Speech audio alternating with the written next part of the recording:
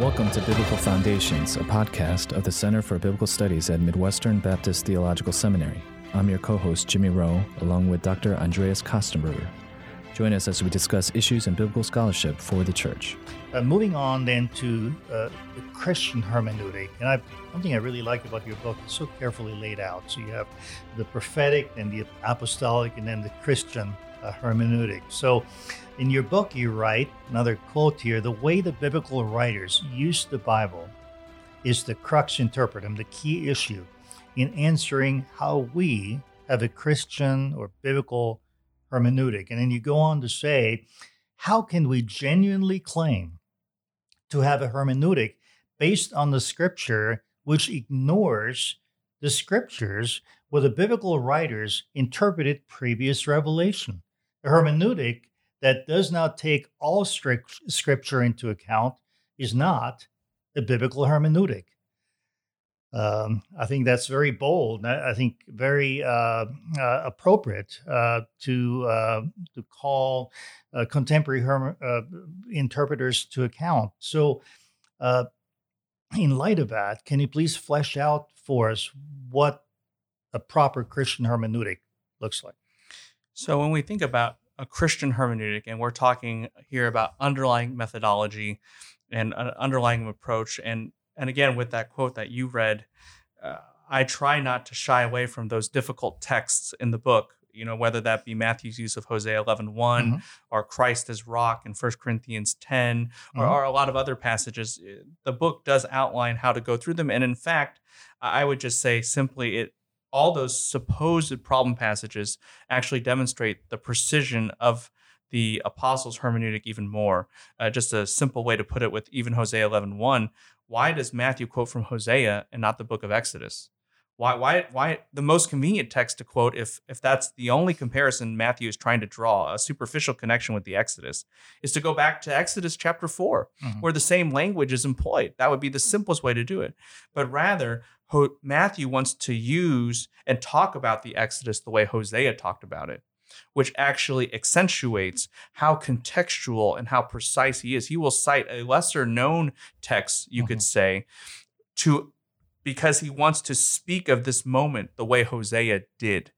And that kind of hermeneutic that emphasizes context, that is what we might call traditionally literal, grammatical, historical. It prizes exactly what the author meant, not just what a text could mean, not just what a reader says it is, not just what a community establishes what is acceptable, but rather what the author meant, the highest criteria of proof established by grammar, not just by arbitrary ideas that we read into a text, but by the very structure of grammar articulated in the original languages and based upon the facts of history. That is what the biblical writers do. That is the world of interpretation that they engage in. That's why they're so precise, even with the term, whether that be vine or rest or eagle. That is why they engage in history, even write the Bible as history, because they have that hermeneutical approach. And that is the underlying methodology that we have. And what that methodology does is it amplifies authorial intent, and how that leads to theology is because since the biblical writers themselves are theologians, and that is their intent, and they write that way, and they even map out how they come up with this theology or derive or articulate this theology, that when we derive their intent through this method that they themselves prescribe and think their thoughts after them, we will have theology, because that's what they're writing. And so there is continuity then between the prophetic hermeneutic, the apostolic hermeneutic, and Christian hermeneutic. Yeah, absolutely. And so that's the reason why we can be confident that this approach isn't because of Enlightenment rationalism, as some people say, or because it just makes sense, even if it may not make sense to others. This is a method, whether it makes sense to you or not, or whether you have philosophical bias against it or not, this is the method God prescribes for his word, because it's embedded in the word of God. It is the way they read, the way they wrote, and therefore the way they expect us to read them. Terrific. Well, let's move from hermeneutics without leaving hermeneutics behind, but let's transition to talk a bit more about biblical theology, which was already implicit in in our previous podcast, but you use the term intertextuality, I think, throughout your volume. Uh, why don't you tell our listeners what this term typically means and how you use it? So intertextuality is a broad literary term. It has been used by deconstructionists like Christiva and others to try to break down texts into just a whole host of ideas that can be read from other texts, other experiences. It just grabs all these things and puts them together. And that deconstructs a level of authority because it's no longer the author in control. It is the sum of all kinds of experiences and written works and things. And that is how the term can be used in the literary world. However, there is a notion of what might be called classic intertextuality, which strictly denotes how texts use text, how texts refer to text, perhaps not even in a direct way, but rather there is a level of influence, there is a level of incorporation, there is a variety of relationships of implication that can happen in that, and intertextuality can refer to that. And my specific kind of slice or perspective of intertextuality that I define in the book centers around authorial intent. It centers around how an author will pull, whether that be direct exegesis of a text or allusion to a set of texts in order to inform the reader and anchor the reader in what this author is communicating to us under the inspiration of the Spirit. That interconnectivity of the scripture and the scriptural text is what I'm deeming as intertextuality. Now, related to that, there's another set of terms that you utilize as well, authorial logic or apostolic logic. Could you define and explain those terms for our listeners as well? So authorial logic is, simply put, the rationale of an author and how they are thinking through how to apply a text. So how do we know that Paul was applying a text in a certain way? How do we know how they're building an argument? How do we know that the Old Testament writer, say a narrative writer, is condemning a certain act or are affirming a certain act? What is their perspective? What is their logic in all of this? Well, I would say that as opposed to something arbitrary where we're having to make up Paul's argument for him or make up why the narrative sees a certain action positively or negatively. Rather, that logic is objectively stated in the intertextuality of Scripture. By appealing to certain texts or sets of texts, train of thought, chains of text, the author is saying, if you understand these 5 texts or these 3 texts or even this other text, then you know what I'm thinking about this specific action or this specific argument. We don't have to make up subjectively the rationale of the biblical writers. Rather, we see it objectively as they are anchoring their understanding of certain issues and what is driving them in other cross-references, for lack of a better way of putting it, in Scripture. And that's what we're talking about with authorial logic. Excellent. You also launched a critique of what's been called trajectory hermeneutic toward the end of your book, and I deeply resonate with that. I've long felt that there's some deep-seated issue with this kind of hermeneutic. Can you briefly summarize the trajectory hermeneutic and articulate what's so precarious about that particular way of reading Scripture? So in sum, the trajectory hermeneutic is essentially what people imagining what the author would say.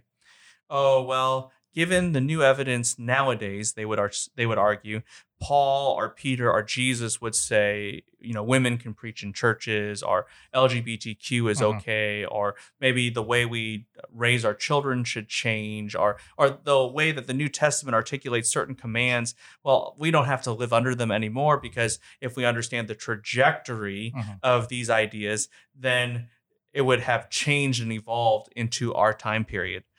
And I would contend that actually understanding authorial logic, like we just mentioned, shows that that kind of thinking is incorrect.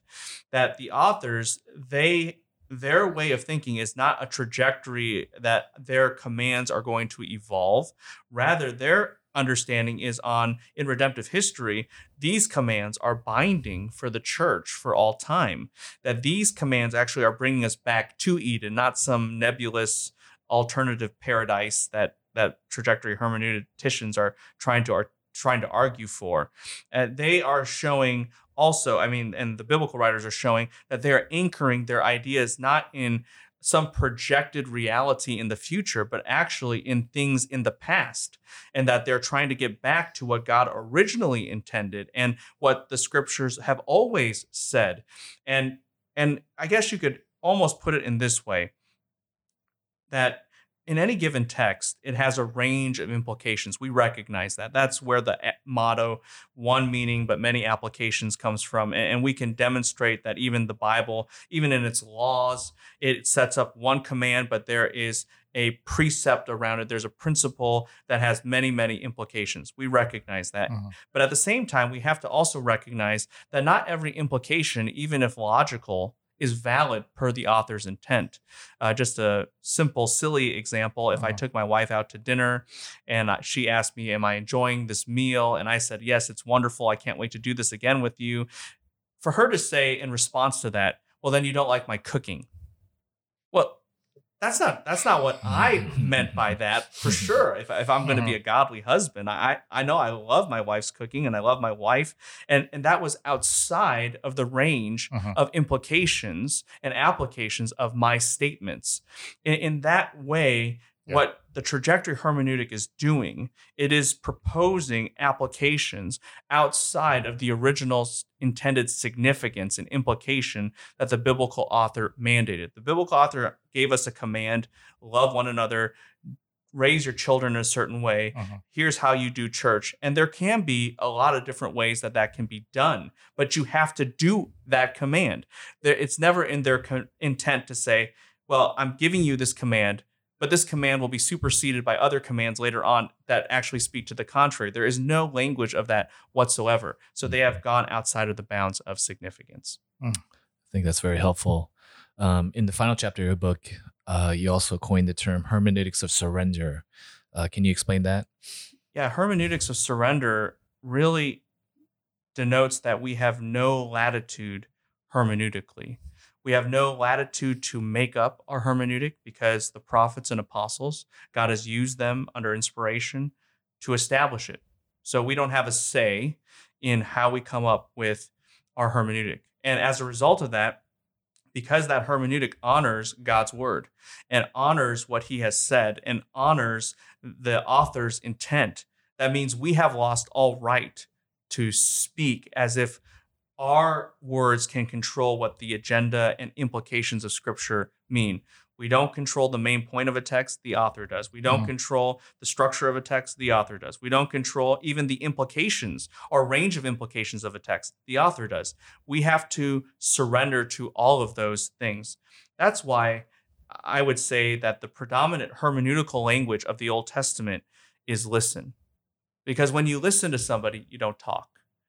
And that really is a hermeneutic of surrender. When we stop trying to speak over Scripture or override Scripture with our ideas, but instead we listen to it. And all we do then is obey it, because that is what God's word demands, even on a hermeneutical level. Wow, that would be a great way to end our podcast on hermeneutics and biblical theology. But I have one more question, some sort of a bonus question, if you will, because one of the questions that, as a teacher, I often get asked by my students, increasingly actually, is they're wondering, what is the relationship between hermeneutics and biblical theology? In other words, in what ways is there a connection between the way we exegete the text or the rules or the principles we use to do that on the one hand, and the way we engage in doing biblical theology? I'd love to hear your answer to that. Yeah, I would say that there's a kind of a give and take relationship between biblical theology and hermeneutics. And on one hand, the way biblical theology works is dictated by hermeneutics. It is dictated by hermeneutics. On the other hand, it is actually, the hermeneutics is actually what grounds biblical theology. So some people wonder, how do we know that this whole notion of biblical theology, however people want to define it, whether that be the biblical author and his own theology or interconnected texts that form theological themes in the scripture, how do we know that's even warranted? And I would say on a hermeneutical level, when we understand we're about authorial intent and that the author's intent is sophisticated and that they are, in their own intent, pulling texts together, piecing things together to explain theologically truths under the inspiration of the Holy Spirit, well, that is the grounds for why we have biblical theology. That is why we can say with confidence, yes, biblical theology in the scriptures is legitimate, because it is not us making this up. It is us following what the biblical writers have done. But on the other hand, that's the control of biblical theology. So biblical theology cannot be an exercise where we are just making up the connections or thinking, oh, this is a nice association, I think it's valid, so it is. The burden of proof is higher for biblical theology than that, because it goes back to hermeneutics and exegesis and the assumption from that and what we derive from that, which is that the biblical writers themselves are theologians. We don't have to make up a new theology. We just have to articulate what they were doing, and that is theology, and that is God's theology for us, and that is all sufficient and all deep and profound and should elicit our worship. And so the relationship in sum between biblical theology and hermeneutics is that hermeneutics says, yes, you can do biblical theology, but at the same time, and for that very reason, hermeneutics says, this is how you have to do that biblical theology. You don't make up your own connections. Follow what the biblical writers were doing, articulate what they were doing, and that will give us biblical theology. I'll certainly try to take that to heart in my own future biblical theological work. And I hope that a lot of people are listening to your caution and your admonition who are engaged in biblical theology, because if I understood you correctly, what you're saying is just like we need to practice a hermeneutic of surrender when it comes to exegesis of passages and our own hermeneutics, we need to practice that same hermeneutics of surrender when it comes to doing biblical theology. Amen. Amen. Well, we had a previous podcast where we actually tried to define biblical theology along similar lines, the theology of the biblical writers. So we definitely appreciate your comments on that and appreciate your work. Especially, we would direct our listeners to interact with the hermeneutics of the biblical writers. And we're just grateful for your time and joining us today at this podcast. It is a joy for me. Thank you for having me. Thank you. Thank you for joining us today at Biblical Foundations. For more information, please visit the Center for Biblical Studies at Midwestern at cbs.mbts.edu. For further resources, please also visit biblicalfoundations.org. Please join us again next time at the Biblical Foundations podcast.